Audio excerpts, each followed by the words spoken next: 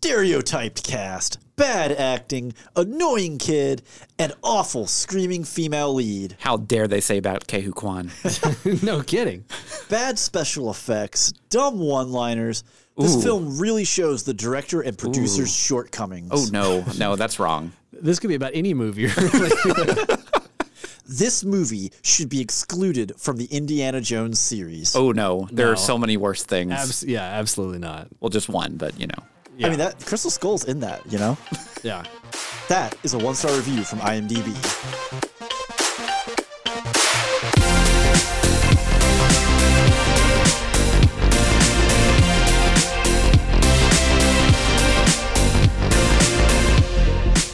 Hello and welcome to Spoilers Intended, a podcast about series and films.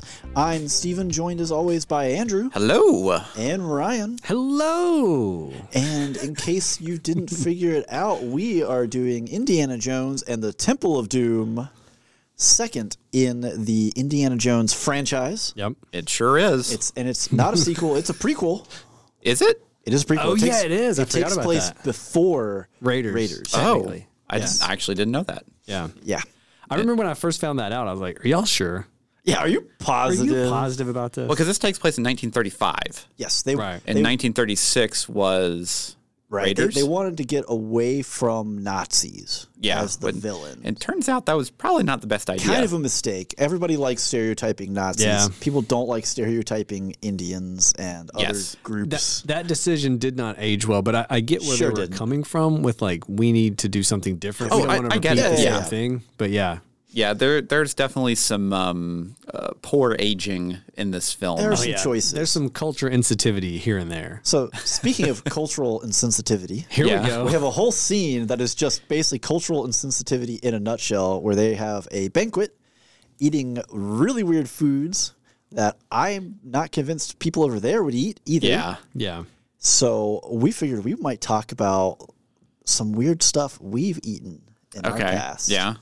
So Andrew's the wild card. Andrew's been to Japan. I've been to Japan. I've been to Poland, Canada. The weirdest place on doggone ketchup potato chips. I mean, ketchup potato chips are actually quite good. Not gonna lie, but they're real sweet. Yeah, I mean, well, not as sweet as you think because it's Canada, so they don't put sugars in everything. Yeah. But you know what? I want to hear from Ryan first. We're leading with me? Let's kick it off. I want to hear something weird. Come on. On the topic of Temple of Doom, I have eaten brains. Have you? I have eaten squirrel brains. Squirrel brains? Yes. Squirrel brains. What? Interesting. This is very Tennessee. I was going to say, this is very Tennessee. There was an era of my life where I only ate squirrel lived brains? in the woods. No, I lived with a redneck portion of my family is the kind way I will describe it. And they ate a lot of wild stuff of backwoods Tennessee. Well, not really backwoods, just they themselves ate backwoods stuff. My uncle made me scrambled eggs one morning. Oh. And he put squirrel brains in the scrambled eggs. He said, I made them real good. And I said, oh, cool.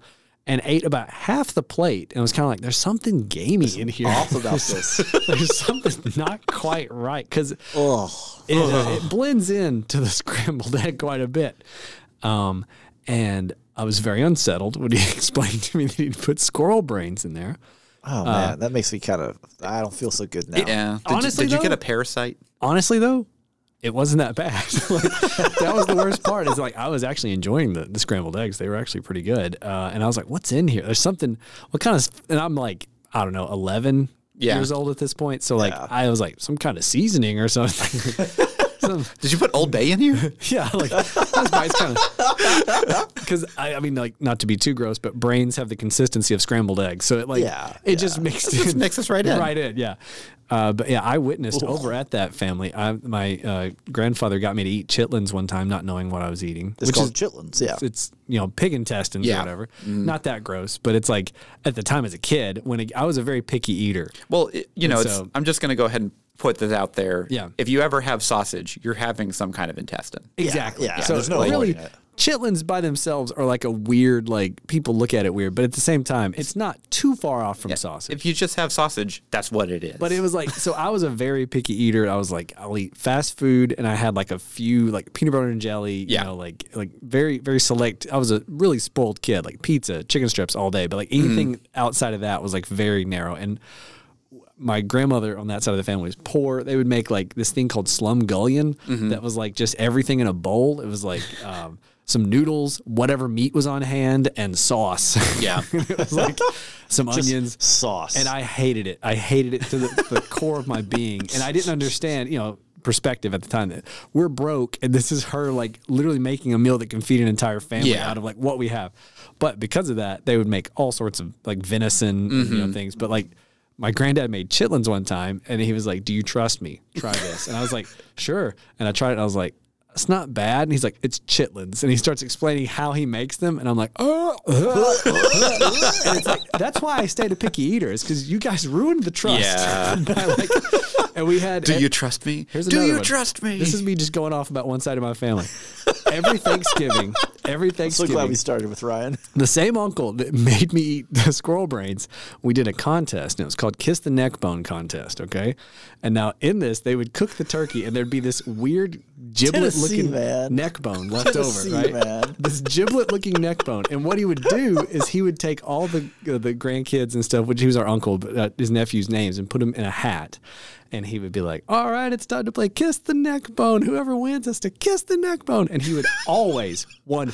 Do you want to win? No, you don't. So all the children would just scatter and scream. He was a really fun dude. He was like a lot of like, that was his jokes, right? Yeah. He never made him actually kiss the neck Yeah, bone. yeah, of course. Yeah. But he would always pick the youngest kid there. And just pick on him. No matter what. And we'd be like, "All right, well, we'll draw again." See, he doesn't seem to be wanting to do it. And it's, you know, so-and-so again. The kid would just start crying. The rest of us are just laughing. And he would chase him around the room with this weird neck bone. So, yeah, I ate squirrel brains one time. That's the weirdest thing I've eaten. Okay. On to someone else. Mine's not going to be nearly as fun as that. No, mine's not going to be nearly as interesting. So the first time we were in Japan,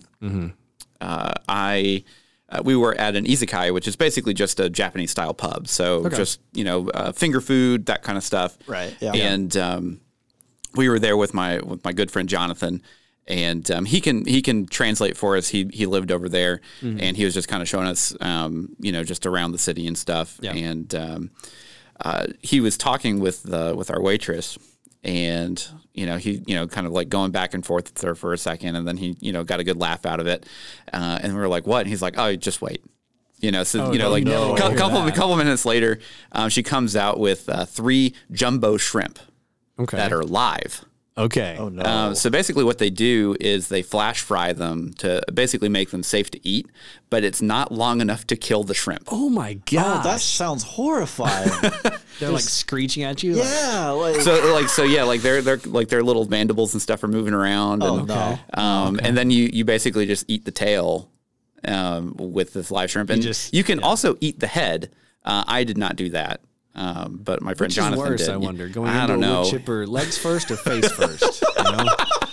Legs first, you feel it all the way down. Head first, it's over quick. So I don't know, Andrew. Maybe you're a monster. Yeah, maybe you're the monster here. But yeah, it's look your prey in the eye before you. What did it taste like? It just tastes like shrimp. Like, so it's cooked enough to still taste like shrimp, I guess. Yeah. But it's really more the experience of eating it when it's live. It's blowing my mind that you can cook something to the level of being food safe, but not dead. It's seafood. I don't know. What's the appeal of that? I wonder. Like, does it taste better because it's alive and fighting in your mouth? No. So I'm pretty sure the only reason why, like, it's more of like a Why gimmick. Did I choose to scare tourists? Why did I choose this segment? Yeah, it's just a gimmick. Really, you did this. Yeah, This is the worst. It's your fault, Steven. Steven's gonna be like, I had an old piece of cheese once. I don't know. Had mold. But to add on to that, same place that we were eating at, we got some basically some octopus tentacles and that kind of stuff, which tacos very, very good. Yeah. But it was still however, like wiggling around and yeah, stuff. well, yes. Well, so what you do is you can pour soy sauce on it, and the salt content or the sodium in the soy sauce will basically make the tentacles move around and stuff because it's still like it can still react to it. Yeah, it's not alive, but you're causing reactions in the muscles. So that was fun. But yeah, I mean, the live shrimp thing is probably about the furthest I've gone into like weird food. Yeah. I know there are a couple places in Japan you can technically eat horse. There's also places in Japan you can eat bear. That's more acceptable. Yeah, there's also places you can eat whale, and that's getting a little bit too Let's dial it too back weird. on that, But guys. Come on, Japan. but yeah. So I'll digress. Okay, well, for my weird thing I've eaten, I'm also going to go to Asia.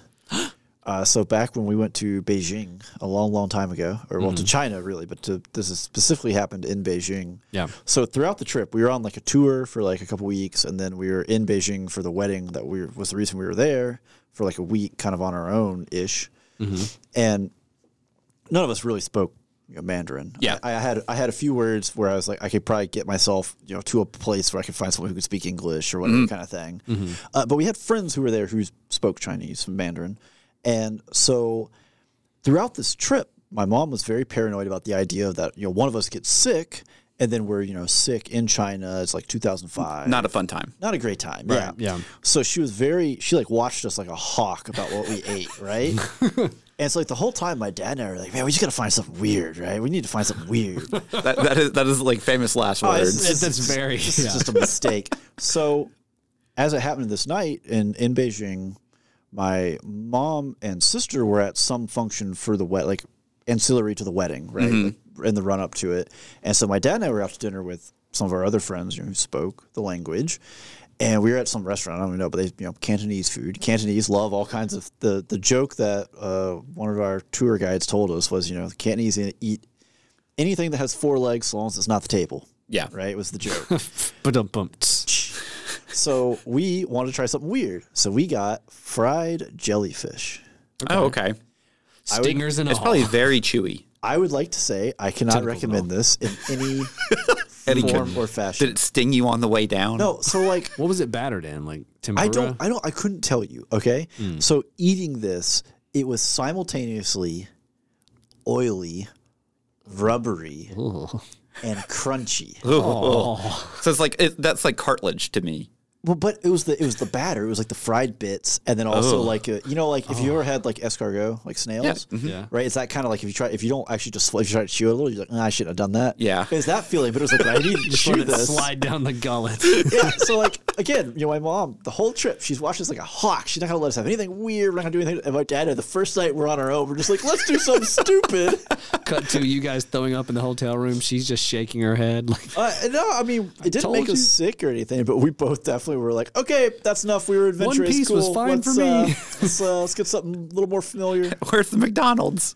No, it wasn't that bad. Although No, I will say, a chief complaint we had was because I was in college and my dad's my dad. Was like we were never served enough food. We were always hungry. I'm American. I was just permanently hungry in China, and so like the last day of the tour when we were in Beijing, one of the guys, old dude, he like went to this place called the Western Sizzler. Yeah. which apparently is a chain. I've never heard of this. You didn't place. go. I went to the Sizzler all the time as a kid. Like, Got a part-time job at the Sizzler. He's My like, cousin did, and two of my friends did. he was like, yeah, I'm in the South. I went to the Sizzler, and I'm like, the only time I've ever heard of a Western Sizzler was in Beijing.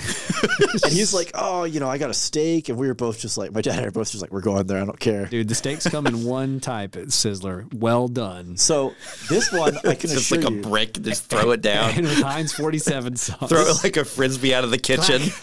this steak did not come well done. Oh. And in fact, because the steak, as my dad and I both observed, both of our steaks were cut where one end was thicker than the other end.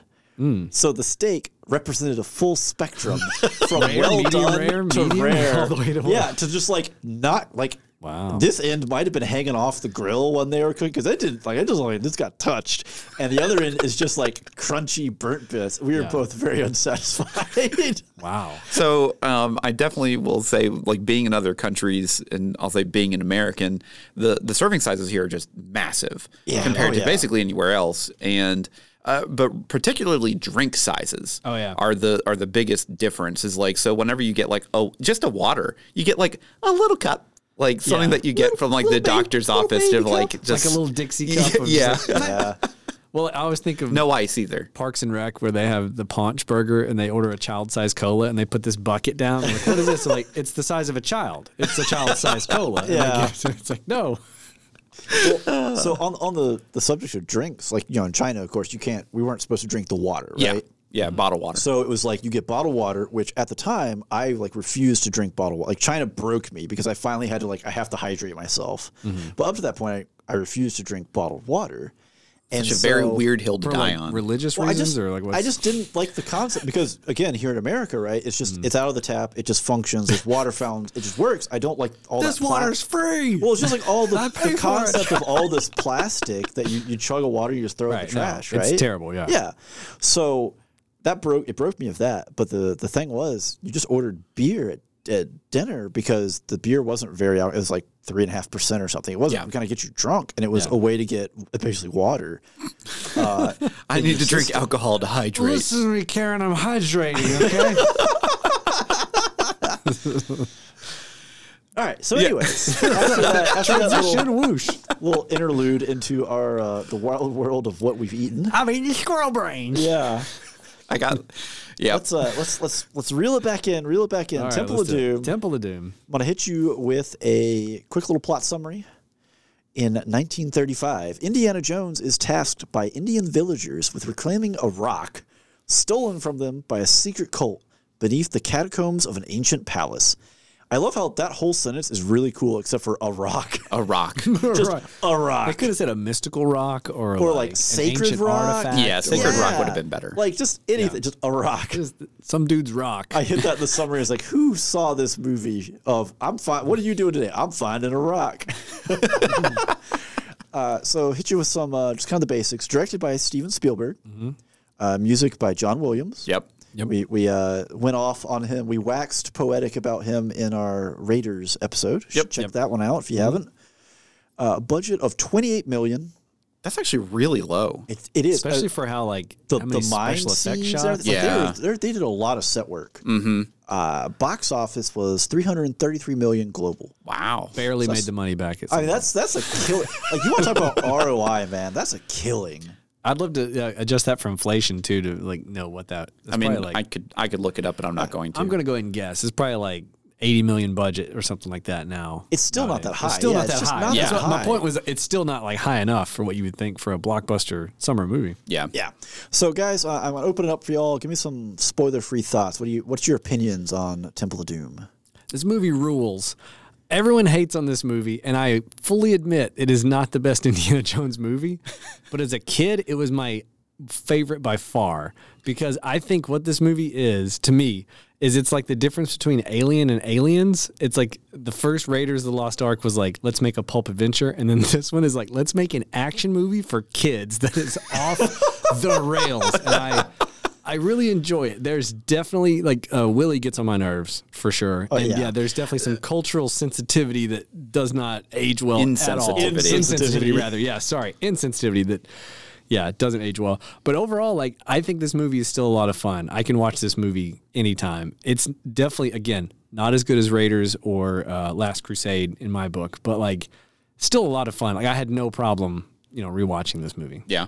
So for me, this is definitely one of those films where there are some phenomenal scenes that I love to watch. Mm-hmm. And a lot of the stuff that just doesn't age well, particularly the cultural insensitivity towards Indians, is kind of hard to watch, especially because and there's a lot of just really weird scenes that are kind of kind of peppered into the middle of the film. But everything around, the bookends, the two, the opening action scene, the ending action sequences, for the like quarter of the film are phenomenal. Man, very well the done, final yeah. like third of the film is just go, go, go. Yeah, go, and it's go. great. It's absolutely great. Yeah. But the stuff kind of in the middle, which is really where a lot of the people I think really don't like Willie, because she is a very grating character for She sure. is. But I don't think that's necessarily her actress. I think that's just how she was written for the time in the 80s for a 1935 film. Well, I was going to say the same thing about. Sorry, go ahead. I was going to hit you with some trivia on that point exactly. So Yeah. Kate Capshaw, the actress, was very critical of her own character, saying that Willie was not much more than a dumb screaming blonde. I mean, that's true. pretty accurate. Yeah. Yeah. I feel like the movie would have been better if it was just him and Short Round. I think so too. Honestly, With yeah. no love interest. And because I think with, love. Put quotations around that. right, yeah, quote unquote, yeah. Because the chemistry he has with her is nowhere near as good as it was in with Marion. Oh, no, not the at all. first one, Yeah. not even close. And so it feels like, and I don't know this, I have no trivia, but like Harrison Ford and maybe Kate Capshaw didn't get along as good or something. I didn't see anything. But it just feels like there's no chemistry really there. Well, but I think that's kind of the whole point. There is. That they really don't have chemistry. No. And like they're all like it's kind of like a really weird like meta thing where like Indiana Jones is like, well, you're the only white girl here. Right. Yeah, like it was, yeah. I guess you'll do. Yeah, and go ahead. Well, I was gonna say earlier to jump on the point about the in the 80s trying to reflect the 30s, right? I wonder if some of the cultural insensitivity isn't like, well, back in the 30s they would have made, a reference like eating monkey brains at a table in India. So let's do it here. They just didn't have that filter that we have now of like, ooh, hold on. Yeah. That's not right. That's not kosher. Yeah. Well, like- instead they just like were aping it almost too much. Yeah, but like we can go to 1985's Clue. They serve monkey brains as the main course, Yeah. and it's not nearly as much of like a graphic, Right. over the top kind of. I think that's very Spielberg. That was the It is. point At the It's supposed time, to yeah. be the, like the ending gag of like. So I've got a piece of trivia about that whole sequence, but we got to save it for 'Cause it's spoilers. post spoiler Yeah, because okay, it gives gotcha. stuff away. But yeah, I mean, it was a Spielberg decision. I will tell you that much. yeah. So, Stephen, what do you think about this film? So it's funny because Ryan's over here. He's like, yeah, when I was a kid, this movie was awesome. Yeah. So and I remember that. I remember some of my friends were all obsessed with this film because Yeah. of certain sequences, and it was kind of the gross out sequence that kids are all like, ew, oh, it's awesome, ew, Yeah. Yeah. Definitely has a Nickelodeon vibe to It does. Get slime. Yeah. But for me, this is my second least watched Indiana Jones film, and I'm putting that against Crystal Skull, which is a 0 currently. Yeah. So That's going to change. currently, Don't worry. Currently, so it's again, I don't like Raiders is double digits watches for me. Last Crusade is like a lot of double digit watches for me. Temple of Doom might be single digits. It's crazy for me to think about like my timeline with it because as I was younger, I watched Last Crusade the least because I thought it was boring as all get out when it came out. Oh, it's when it such a- came out it's in such a '89, good film. right?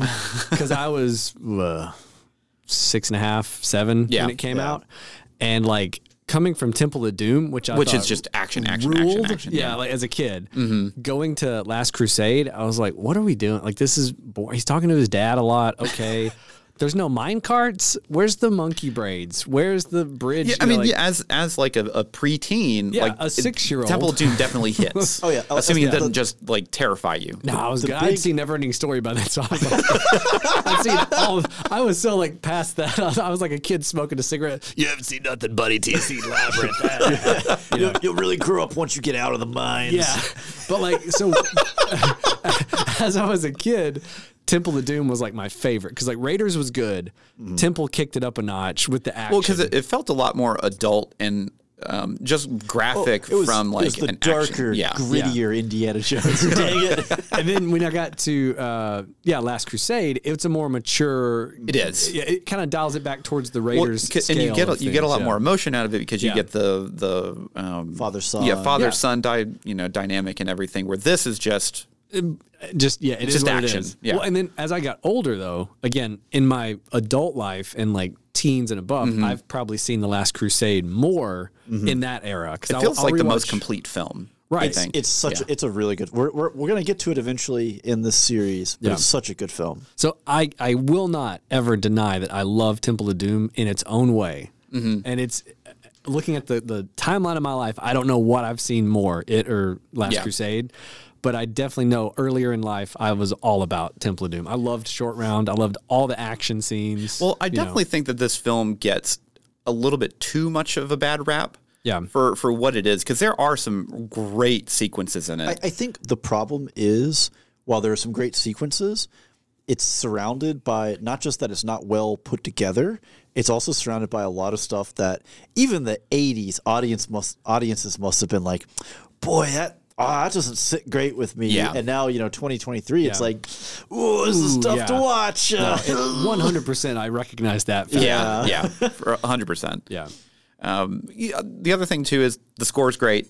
I mean, John Williams' music that he did for this is phenomenal. Yeah. It's John Williams. He's working hard. Yeah. He works hard for the money. Well, and he added more, like newer tracks and everything like that specifically for this film. They didn't lean on the Indy theme. Yeah, they didn't. They only used it twice. Yeah. Because in Raiders, it's like every other scene. They knew they had a good thing, man. They just used it. He picks up that hat, da da da da. He goes to the bathroom, da da da da. You're like, all right, we got it. So obviously, Ryan over here watched this a million times. So would you recommend? Would you rewatch? I mean, I'll rewatch it. Mostly just because I want to watch the opening and the ending. Yeah. That's you kind of avoid the middle. Like the middle, I'll check my phone or except for the part where he rips the guy's heart out. That's I don't know. When I was a kid, so I got in trouble in kindergarten. Right? This is why it was so cool. Because as kids, it was like this forbidden thing, but it was PG, so you could get away with watching it. Kindergarten, I got in trouble. I got this friend of mine. I took a bunch of red Play-Doh and made a heart, or kind of like a big wad of Play-Doh, and I put it under his dress shirt or whatever, and I started screaming, "Kali Ma, Kali Ma," and I pulled it out, and he acted like he was dead, and the teacher's like, "Name on the board," and I'm like, "Come on, man." Cinema classic. How did you see Temple of Doom? Would you rewatch this, Steven? I mean, I have, and I'm sure I will at some point again. It's really ultimately just for the beginning and the end. There's so much in the middle that I just don't. I could do with that. I do really like the relationship and the dynamic between Indy and Short Round, though. That's good. Oh, it's great. Yeah. I think that's great. I think really it's the biggest asterisk I'd put on, rewatching is the cultural insensitivity of if you're watching this now for the first time, buckle up, buckaroo, because it's going to get pretty wild. Watching it with my wife. It is bathed in white savior story. It's bathed in a lot of things. Watching it with my wife, I was sitting there going, boy, I don't know if I remember all this. Yeah. Where are we going with, oh, no, don't go there, don't go there, don't go there. Don't do it. Yeah, it's a wild, wild film.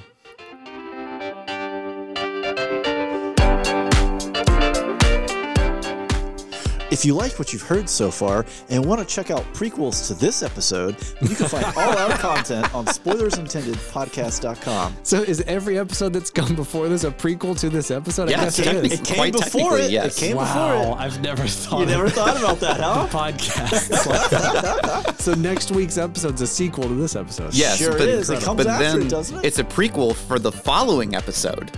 Oh my gosh. That's going to blow your mind with this kind of stuff. Also, speaking of things that'll blow your mind, on that website, we've got links to our Discord, our socials, and our Patreon. Yep. It's such a terrible segue, but we're going to have to take it anyways. Pick up the baton and run with it, Andrew. Run with it. Come on, yeah, so on our Discord, we have a whole plethora of channels, spoiler hubs. If you want to, you're watching newer episodes of TV shows that are coming out that you want to discuss, we'll do that. Yep. We also have fun channels like, hobbies, what we're listening to, what games we're playing.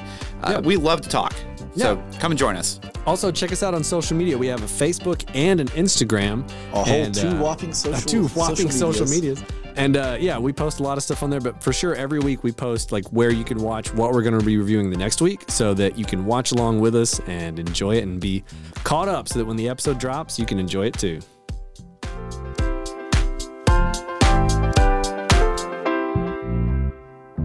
Alrighty, everyone. We are back from that short little ad snippet, if you will. We advertise ourselves. We advertise ourselves. Yes. We sponsor ourselves.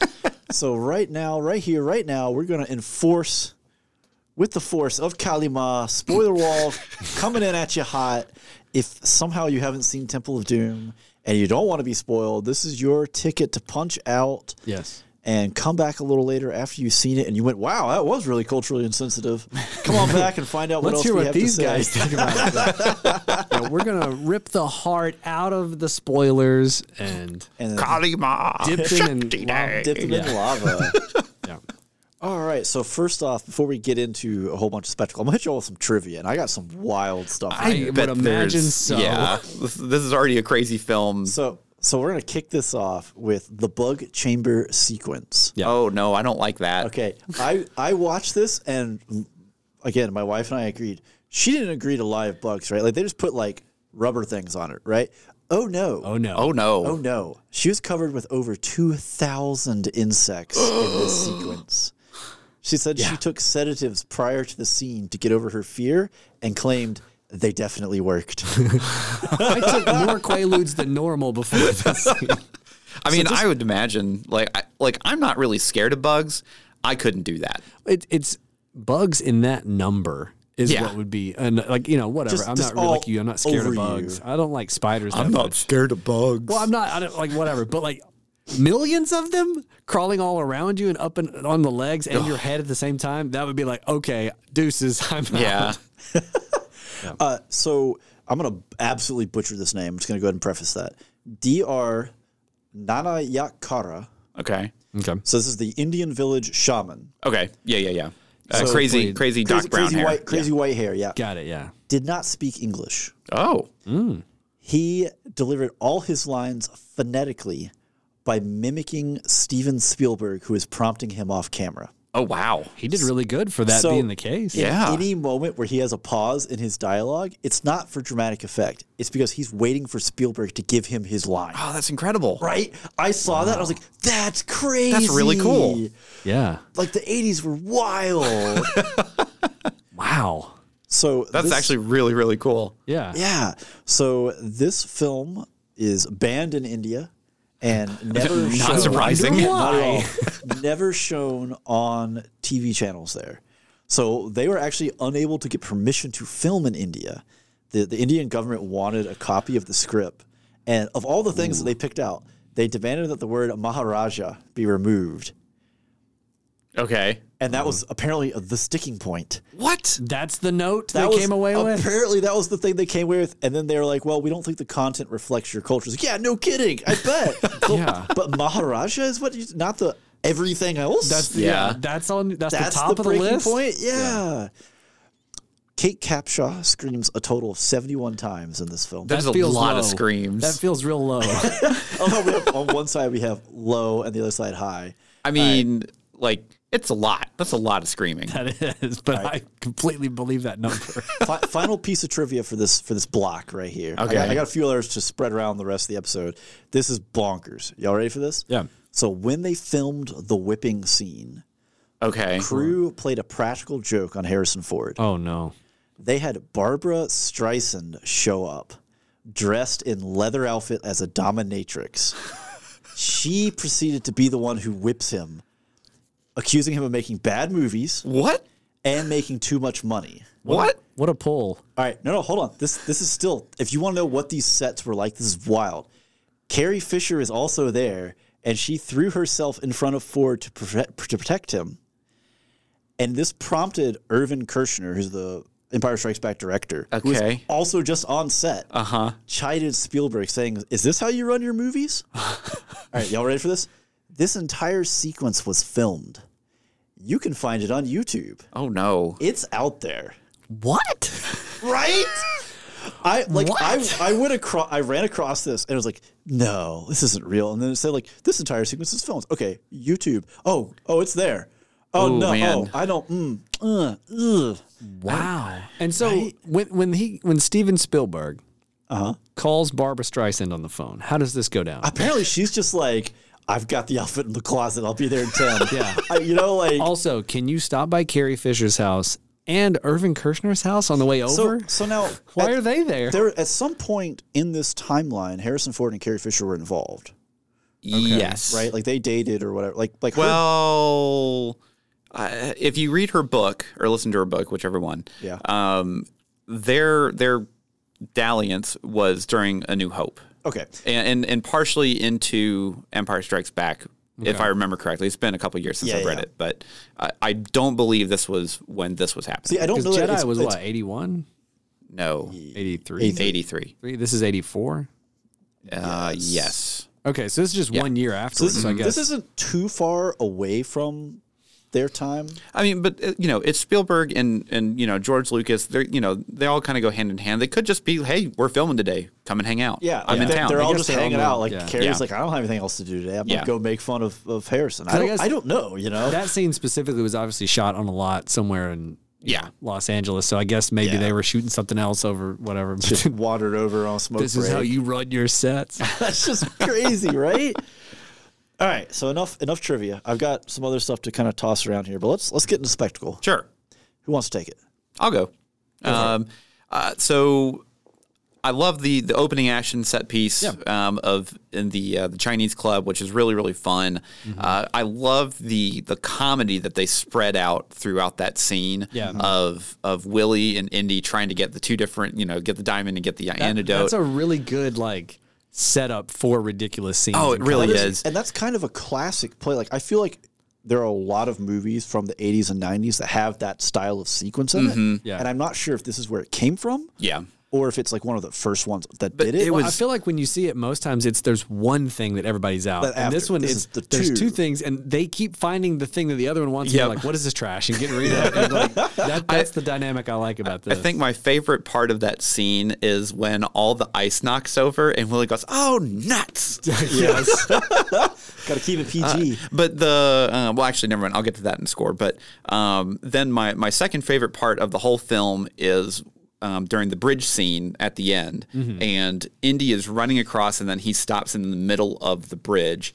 And that cool shot with like him in basically left-hand side of the screen, and then you can still see the rest of the bridge going up with the people coming behind him. Oh man, I feel like that phenomenal. Shot is used as like the thumbnail for Temple of Doom. On a lot of stuff because it's just like him holding up the sword. It's just phenomenal. So I'm going to interrupt you right there with some bridge facts. Yeah, bridge facts. Bridge facts. So that scene, that whole sequence of the bridge is filmed on 3 different continents.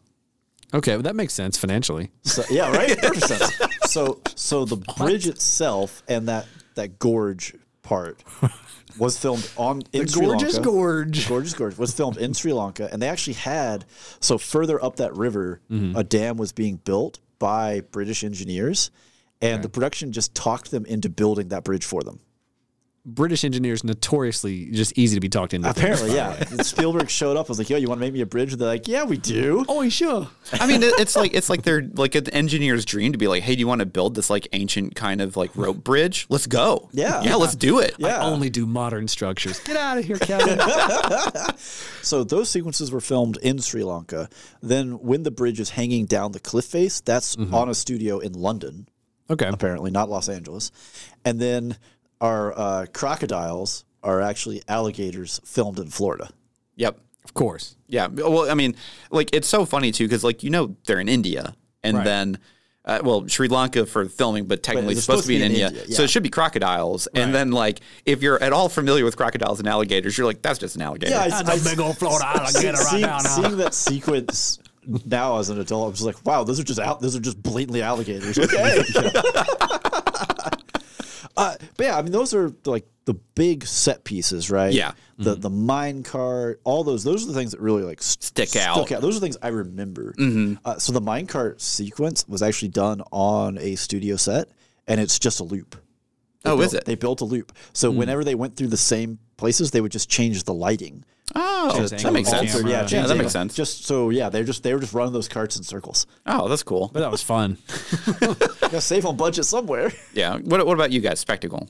So I really like the spectacle, especially like the opening scene, like you're saying, that whole action scene. I like any time Short Round comes to save the day. Oh yeah, I'm in. The way they set it up, the way they shoot it, the way the music hits, like just the synergy of the movie. Anytime he comes in to save Indy, it's like yes. Well, I love whenever he's beating up the kid at the end, and they're just like both hitting at the same time. That shot where it's Short Round in the background beating this kid up, and Indiana Jones beating up that big dude with the beard is like.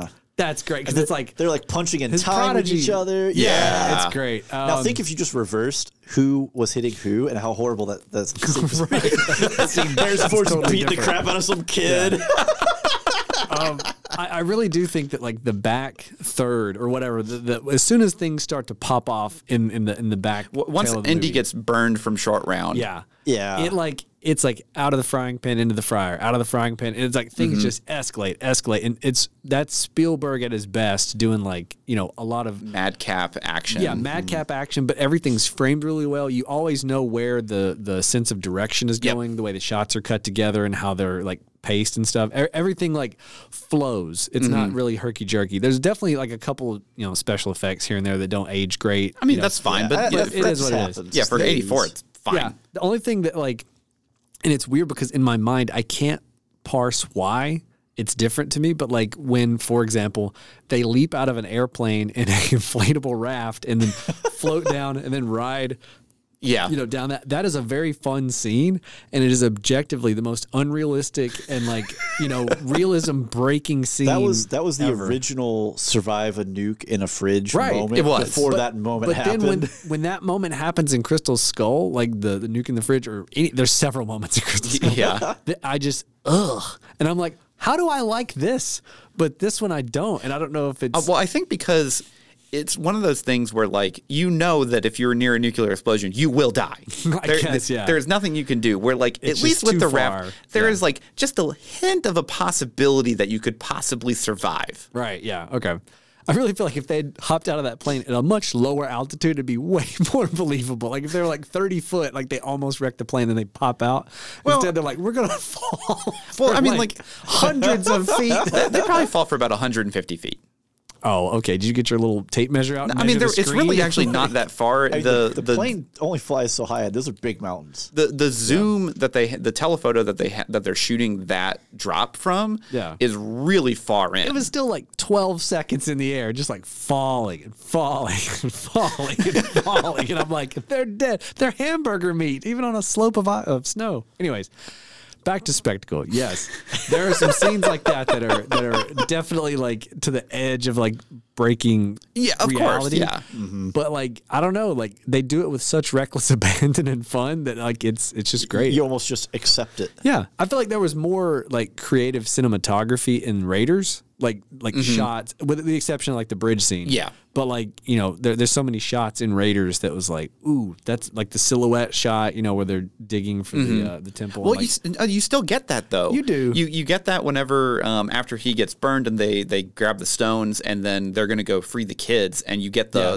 backlight of him backlight, walking yeah. You get into that. the that's thing. a good shot. Oh, it's a great shot. I like that one, and I like the.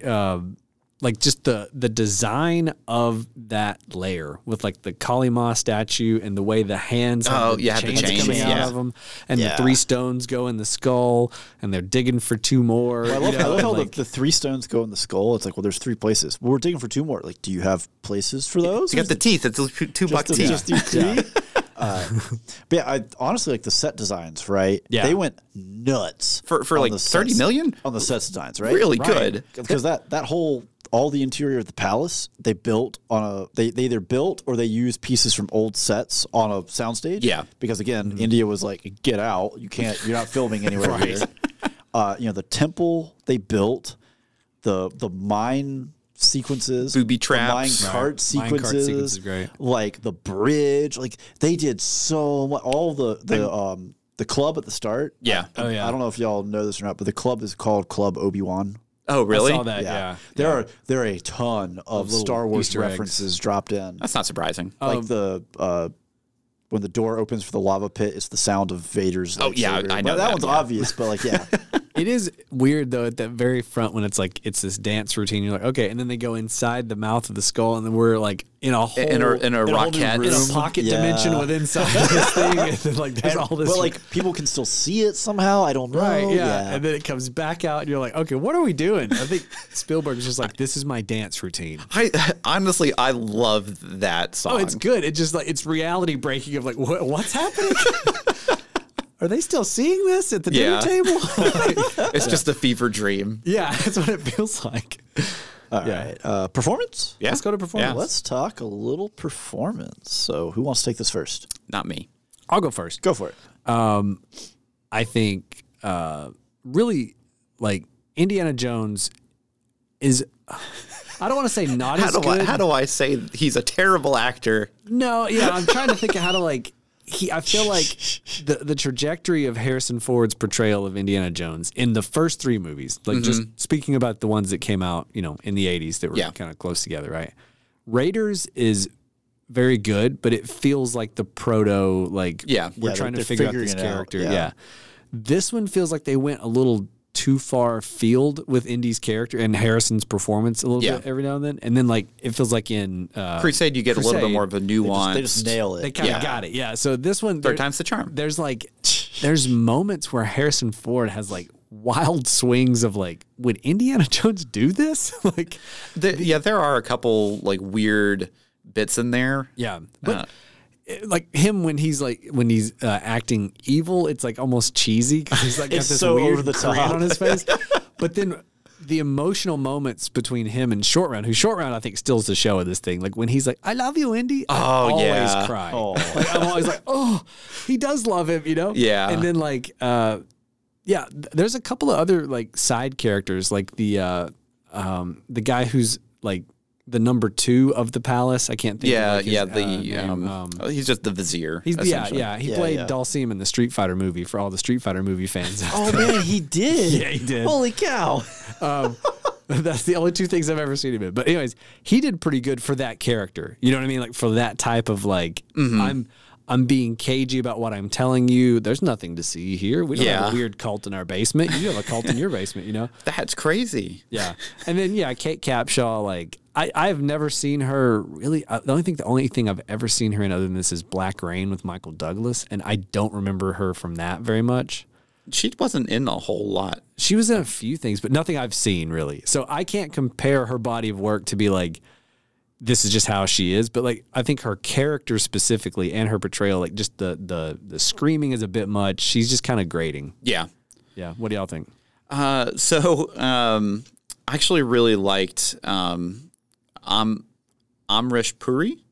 He's the one that played Mullah Ram. He did really good. Yeah, he did great. Yeah.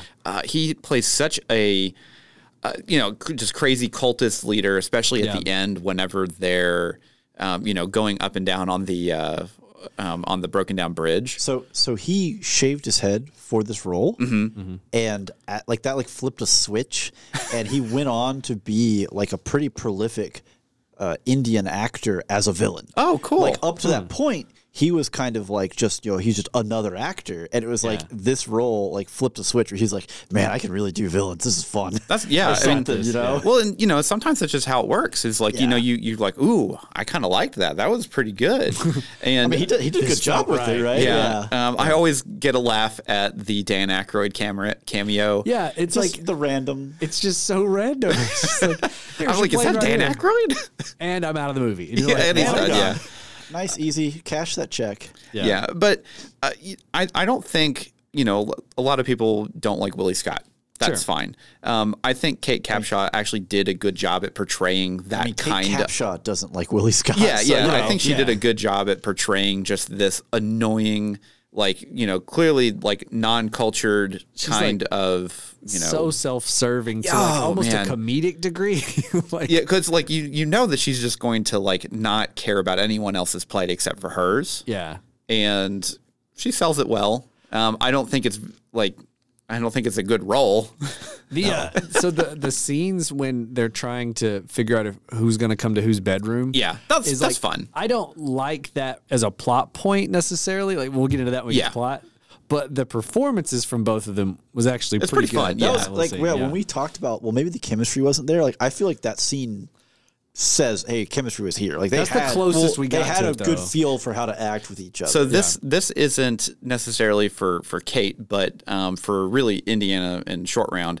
But the scene around in the camp whenever Willie is basically running around and finding every creature imaginable. That is a pretty good scene. I love that scene because one, it's just hilarious because her screams punctuate just every little bit while him and Short Round are having this go They're at just poker. so focused and they don't even care about her. That was really good scene. I got a really solid laugh out about watching it this time around. It's always pretty fun, but Yeah. So I will say, if nothing else, for how much she may have hated this role or not, it introduced her to Steven Spielberg, who she went on to marry. Oh, okay. Yeah, I didn't know wasn't that. sure if y'all knew that or not. How long, were they still married, or was that They're just still like, married. Yeah. Oh, wow. Really? Yeah. Wow. They got Holy married. smokes. They apparently got married in 1991 or 1990. Oh, cool. But yeah, so this was their kind of introduction, and there was something in the trivia I saw where it was they had a scene written for her, and she was just like, it was like something like snakes, or she's like, I'm not doing that, and so they wrote it out, and Spielberg has been quoted as saying, yeah, I'm pretty sure me agreeing to remove the scene is the only reason she talked to me, so that's probably saved my marriage. I just like the idea of he's sitting in the director's chair, she comes screeching by in some scene, and he's like, my heart. Be still.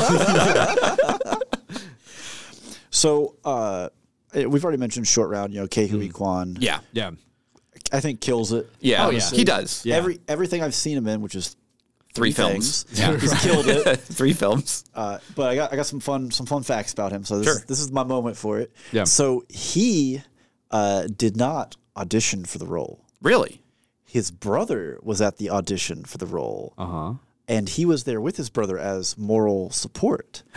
But apparently during the audition, he was telling his brother what to do the whole time. And the casting director saw that and was like, yeah, that kid's okay, but get this kid over here. Yeah.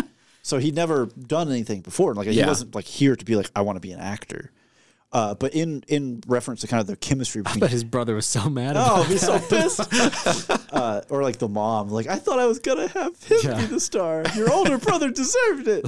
But in reference to like kind of the chemistry between him and Harrison Ford, right?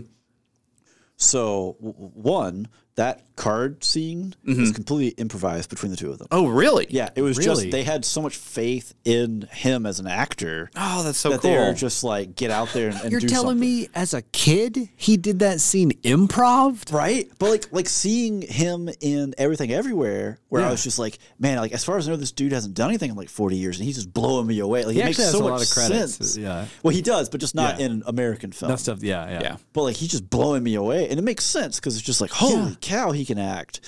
Wow. That's amazing. That's actually great because that's one of the standout scenes for like non-action scenes in the film. Well, Also, 100%. It helps too that Willie's in the background, stepping on a snake, tripping over a snail, screeching about the monkey, everything else. But yeah, I love the face of that monkey whenever she finds like, whoa. But also apparently while they were in Sri Lanka filming, again, kind of the relationship between them. Harrison Ford taught him how to swim. Oh Really? yeah, I do know that one. They were Yeah. at the hotel, and he was just like, "Do you know how to swim?" And he's like, "No," because he's not that old at this point. He's like, no, so he taught him how to swim. So I thought that was really cool, just because we're talking about maybe the chemistry was or wasn't there for Ford and Capshaw, but it was definitely there for Ford and Ke Huy. Yeah. Which again, really cool. You took my bit about Molaram. Yeah. Because He's great. He's such a great villain. Yeah. And he doesn't show up for like an hour and a half into the film, like an hour 15. Somewhere way around deep there. into the film. Yeah. I do like his little like trap door that he has, and he's just like he's just staring at it, and he's like, She's it. And he has a dummy clearly rolls under the You're like, who designed this? So you're going to lay right in front. Now you got to lay straight. If you don't, like if your legs get caught in here, you're done. Yeah, you're done. It's a very specific escape route. All right, so let's talk about the score. Sure. Score. John Williams. It's John Williams. Yeah, like I don't. There's one bit that you and I, because you were finishing the film when I came over, that you and I both commented on. And that's all I got on the score. What was the comment? Don't leave us in the dark. Oh, well, I mean, really, I'm trying to see if you would get it or if I'd just take it for free. take it for Take free. it for free. Yeah. So they do the late in the film, before the bridge scene, they do the confrontation of him with the two swordsmen. Yeah. And he reaches for his gun. Yeah. And the music fades into music from the basket sequence of Raiders. Yeah. And then his hand goes to the holster and the gun's not there. And it just kind of fades back out. Yeah. Because it's that perfect callback of like, Oh yeah, you remember the sequence? You love the sequence. You don't get this sequence. Yeah. Well, because as an Indiana Jones fan, you've already clearly seen Raiders of the Lost Ark. So you're watching this, and you know that the second that they walk up and flourish, like, oh, I know where this is going, and you subvert it. I mean, like that's it. It makes for a good film because then you get to have him. One, you get a little bit of a laugh out of it because you get to see his reaction, but then now he's got to fight two guys with swords, which are clearly fake. There's a lot of rubber swords in this movie that go like, yeah, they're great. But yeah, I mean, John Williams' soundtrack is phenomenal. This is actually one of my favorite Indiana Jones tracks. I think is like just like the main Temple of Doom kind of like theme that happens towards the end of the film. I mean, it's John Williams. It's John Williams. It's really good. I will say there's definitely a few of the tracks because I listened to just the soundtrack by itself later just to kind of like, familiarize myself again with it that are, I guess, not that they're not memorable, but they're definitely like this track works with the visuals. Yeah. You know what I mean? And without it, it's okay. There's a lot of tracks on there that are good, but there's definitely a couple, I think, compared to like Raiders that to me aren't as like solid. Yeah. I mean, I always just go back to the da da da da da da da da da da da, and it's da da da da da, and then you get like that big hit. Oh man, it's great. Yeah. But yeah, I mean, it's still John Williams. It's John. It's hard to like. Yeah. I'm reaching for complaints. Like, what's my complaint? Well, I don't. It's not my most played soundtrack. Yeah, it's not my favorite. It's like John Williams. my third most played soundtrack. Plot. Let's talk. Plot. Plot. No. Everybody. Oh my gosh. Oh, that could be. Put it on the soundboard. So this plot is Wild. woof. It's pretty bad. It's very much like Mostly just because it is just the white savior trope just in film. even beyond that, because like, okay, I get it. Hollywood in the 80s, obviously they're going to do some white savior stuff. Yeah. In the storytelling, whatever. It sucks, but hey, it's the 80s. It's like in Raiders, it feels like there is a purpose and a cause from the get of like, I need to get the Ark of the Covenant. This is what we're doing. There's like a pretty. He's like given the task because he's known by like the CIA or whatever. Yeah. Right. Or whatever they're called at that point. And then he's gonna do the task, and in the process of the task, he encounters the guy who was the jerk from the beginning of the movie. He always ones ups him. It's like, man, I feel how this connects. There's I jump out of a plane in a life raft. I slide down a mountain into a river. The river takes me down, and some weird-haired shaman dude is just like, "You're going to help me." And then I decide to, and then we go somewhere, and then it's like I guess it feels more like things are just happening, and we're kind of along for the ride. There's actual agency. Well, and the other thing is too is his motivations are so sleazy.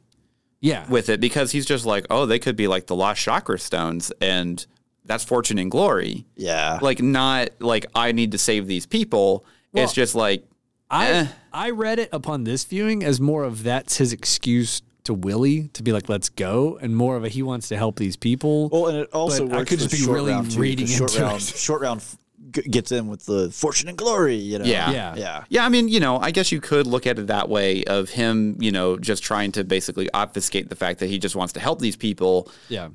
Because clearly he does respect like their way of life and that kind of thing, and he has an understanding of how it like what it means to them and those kind of things. And whenever the shaman is explaining to him, it's like, and then he pauses and like, they took the children, that kind of hits with him because, he definitely has Short Round as his surrogate kid at this point, so I could definitely see that. Yeah. But plot wise, it feels more like a theme park ride than a movie that has especially with the mine carts. It felt like they're designed to be a theme park ride. But I mean more just like we're just being drug along in like action after action in the middle part. But to compare it again to Raiders is like you have the bad guy that shows up early in the middle, and the end. And the bad guy is working towards a goal, Right. and we're working against it. Here, the bad guy doesn't appear, again, for like an hour 15 of the movie. Yeah, it's like the back third of the movie is when you finally meet the real bad guy. Yeah. And then you kind of understand what's happening and what they're doing. So But yeah, the turn is just a little bit too late in the film, I think, for you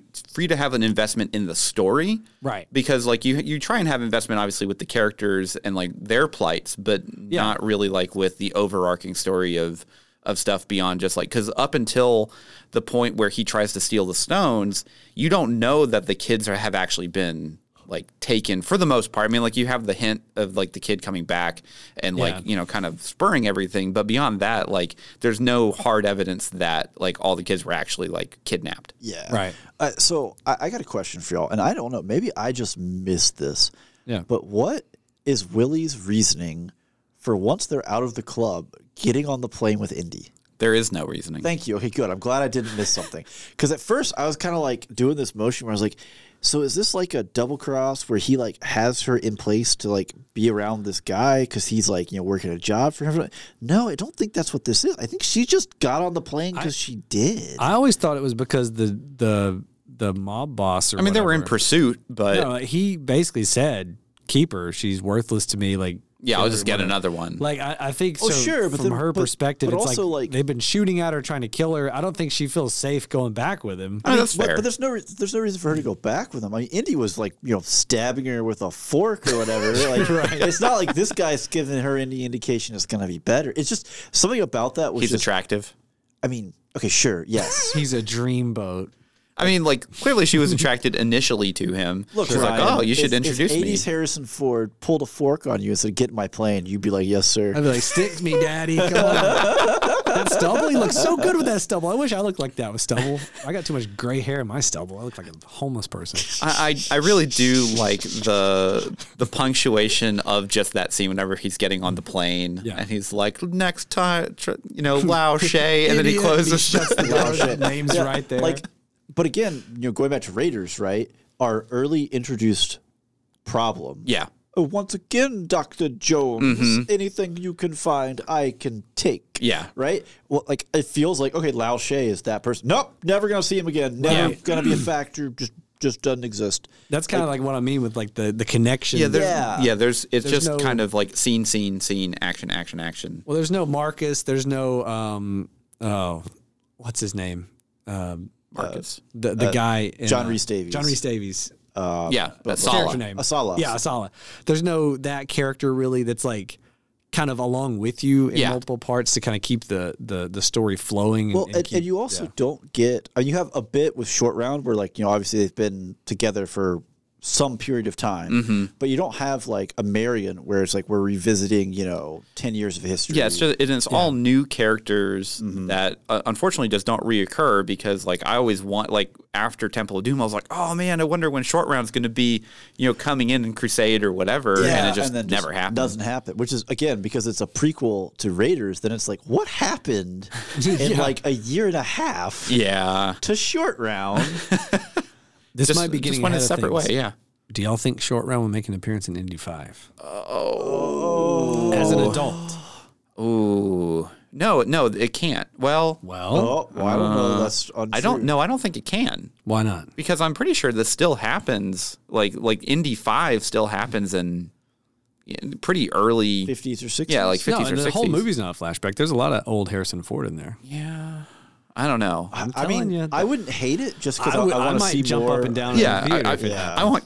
I want Ke Huy Quan to get more work. Yeah, I want to Get paid, man. I want to get one, get paid, and two, get more recognition because the guy's Yeah. phenomenal. Yeah, he really is. It really is haven't- fantastic. If you haven't seen Everything Ever All at Once, one, check out our episode on it because it was a lot of fun, and two, find a way to watch it. Go get the DVD. I don't know where it streams. I think it's The like DVD. Blu-ray. Screw you. I think it's like Paramount Plus or something like that. But it's phenomenal. He does an incredible job opposite Michelle Yeoh. Yeah. Yeah. Just So if he Great shows film. up as Short Round in the fifth one, I wouldn't be mad at it. oh no, I won't be all mad. I'm saying. You know, like that's the kind of thing where I'm just like nostalgia me, daddy. Like, Yeah. just give it to me. I'll take it. Okay, so I feel that we're moving It's into entertainment, at this point. What are your most entertaining bits? I've already technically said mine. Rope bridge. Definitely my favorite. The rope bridge sequence is so good. Playing the cards while she's screaming at the animals is up there. I think the mine cart is pretty high up there for me. I think if this film had been more well received back then, we would have gotten like a Disney World ride of the actual Indiana Jones mine cart. Totally built to be like that. Cannot believe we didn't. I guess MGM still had the rights back then. Yeah, well, it would be Universal. It would be Universal. Yeah. But either way, like as a child, my understanding of how minecarts worked and the physics involved came from this movie. Yeah, or Donkey Kong Country. Well, later I was like, oh, I know this. I've seen Temple of Doom. I've done this before. Got the bananas exploded out of the barrel. Yes. So those two for me, like the finding the animals is like the comedy scene that really sticks out for me, and then the mine carts is my action scene. That's like it's a lot of fun. It's choreographed. It's always fun. It's just, and I don't remember up until that point having seen anything like it in an action movie. Yeah, I don't think there was anything before that. Like, not really, not to that level. I always feel the heat in my foot after he presses on the brake. Oh man, my whole leg hurts. What about you, Steven? So honestly, I think my favorite bit is when Indy and Short Round go into like the secret passage behind or under the palace. And, and he's like, stop walking, standing against the wall. And then Short Round still triggers the next trap, and then they have to bring Willie in to try and save them. And it's that clip where Indy puts his face in the hole. He's like, "We are going to die." Sad face. Like that whole sequence is just because you got the comedy of her like freaking out about the bugs and like having to reach in the hole and and then she's like, "There are 2 dead people out here. There are going to be 2 dead people in here." Yeah, like it's such a good sequence, honestly. Their comedy in this film was really good. It's pretty good. Like, it's got good snappy bits, and you get a lot of really fun, snarky comments from Harrison Ford. Yeah, there's a lot of good one-liners. I think so. Looking at some of what Spielberg and Lucas have said about this production, they were both kind of in a dark place. Yeah. So Spielberg had apparently just broken up with his girlfriend. Lucas was going through a divorce. And they both wanted to do something that was not as fun. Yeah. And then they started doing it, and Lucas was like apparently all in on this, and Spielberg was like, "Whoa, hold on, we need to have some fun with this. Hold on, whoa, slow down." I just pictured George Lucas with a divorce lawyer. I think what she should do is let me have both of the cars, and I don't understand why. That was my bad George Lucas impression. That was a pretty bad George Lucas impression. But ultimately, I think the biggest problem with this film is just the cultural issues. Again, back in the 80s, people were almost certainly just like, whoa. And I don't know that they were.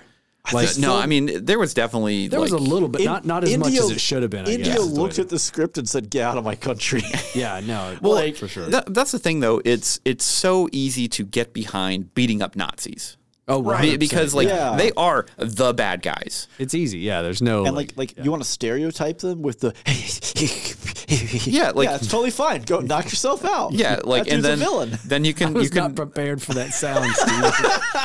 but then it feels much more, I'll say, mean-spirited whenever you do it to just a culture. It does. Well, it's not like the villagers. It's not like the villagers did anything wrong or they're bad people. Yeah, and just the whole representation as a whole is just not great. And the palace sequence, the dinner sequence is just terrible. Well, also it feels like they could have just picked a culture that doesn't exist and had a fictional group of people. Instead, they were specifically India. So they dropped that whole banquet sequence on us, right? So I was going to throw this at y'all. So originally, the whole reason that sequence happens is to have something happening while they do all the exposition on the thuggy cult. Yeah. And originally they were going to do a tiger hunt as the background of the exposition. And Spielberg was basically just said, "I'm not staying in India at the time, Sri Lanka, long enough to film that. We're going to do something else." So they shot that all on a studio. Back home, and they wanted something over the top happening while this was going on. Mm-hmm. So you can pepper in some comedy and stuff with Short Round and Willie. But it comes off as just terrible because this is a Hindu Maharaja. These people are vegetarian. And Yeah, they're just right. like eel, snakes, monkey brains, eyeballs in a stew, or what. It's just like, what is going on right now? Yeah, Well, it's definitely like I can very easily see a writer's room in the 80s coming to this conclusion. they're just hitting a couple lines of coke and being No, like, yeah. oh, you know what, we just should do this, no, it'd be great. no consideration at all, and just thinking like, and it'd be funny if this, and like, Yeah. again, having there are probably no Indian people in the room. No, of course obviously, There's no Indian to people raise- within like the zip code, probably. Right. So like having that just complete unawareness, it's very easy for me to see how they got to this Yeah. point of just like, and it'll be weird and we'll have, and they got caught up more in how can we make it weird and not, wait, is it culturally insensitive for us to make it this weird? Like it becomes a like abstract thing to them. So Yeah, so moving away from the cultural insensitivity and kind of moving back to just entertainment stuff. Yeah. So I always get a laugh after Willie gets saved from the lava pit or whatever in the cage, and they share the warm embrace, and then she's like kind of like. Still recovering from this traumatic event, and then she slaps him, and the sound effects they use is like just a 2x4 breaking.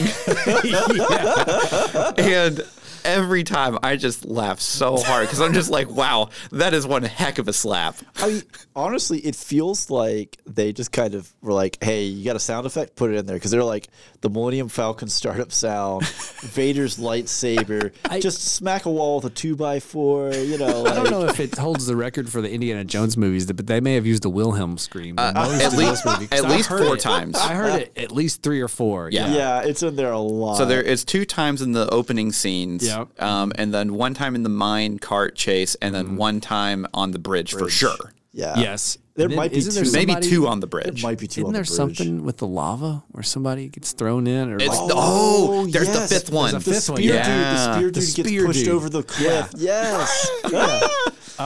so yeah, I don't know.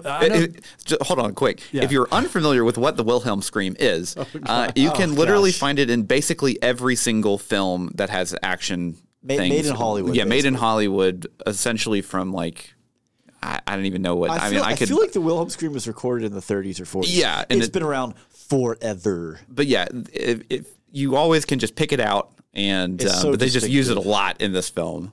Yeah, it's like Ryan's- an iconic. I'm trying to Ryan's digging for info on it. pull it up here. Yeah. Anyway, yeah, I think it was like the 50s. 50s. 1951 is the first time the It's Wilhelm been scream around was used. for forever. And it's become now like it It's was kind of its own meme. It was a meme before memes were memes. This was like in the 80s. Spielberg and Lucas uses them all throughout Star Wars. Oh, yeah. Oh, and yeah. then in the first in Raiders, there's like a few of them. And this one, I think there's 5. There may be more. There may be more. There Yeah. are a lot. Like most films, it's kind of like, the single F-bomb for a PG-13 film. Like they use it sparingly. They put it in there once, and then they all kind of look at the screen and wink at you. Yeah. Here, they're just like, just push the button again. Yeah. We need another scream. Just Wilhelm Just again. Wilhelm it. Yeah. So before we let you go, we've got to get our shill in. Obligatory shill. It has Shill to on. happen. Get your shill on. It's $1 a month to support us on Patreon. We have quite a number of patrons out there already helping out the show, keeping the lights on. We do appreciate it. paying Yes. those hosting fees. We love you all so much. You could join their ranks. And Ryan, tell them what they get for $1 a month. You're not going to believe this. You get access to not only all of the bonus episodes we've ever recorded for just $1 a month. And that's guaranteed once a month. And we add new bonus episodes every month, at least one, sometimes more, Sometimes more, yeah. sometimes just the one. Don't get too excited. Don't get too excited. We're not going to upload 30 or anything. Calm down. Once a day. But yeah, you get access to all that for just $1 a month on Patreon. So check us out, patreon.com/spoilersintendedpodcast for that. Also, if you're like $1, that's outrageous. I don't have that kind of cash on me. We would greatly appreciate, you to share us on social media, share us to friends, cats, pets, whatever. Yeah. Anything that has ears and can listen to the podcast and might share it with other people. Yeah, but we would also love for you to review us on your podcast service of choice, iTunes, Spotify, whatever. It definitely helps us push it. You can't leave reviews on Spotify. You can't really leave You just review Spotify as an app and put the review there. Yes. That's the hack. That's the Review campaign. Spotify We the want to app have and that say, happen. Yeah. You should listen to spoilers intended. But it does, it does push us up on the search results and everything. We would really appreciate it because we love doing this, and we love that you guys like to listen to us. Well, that sounds like all the time we have for this episode. Until next time, I'm Steven, I'm Andrew. I'm Ryan. and every spoiler was intended.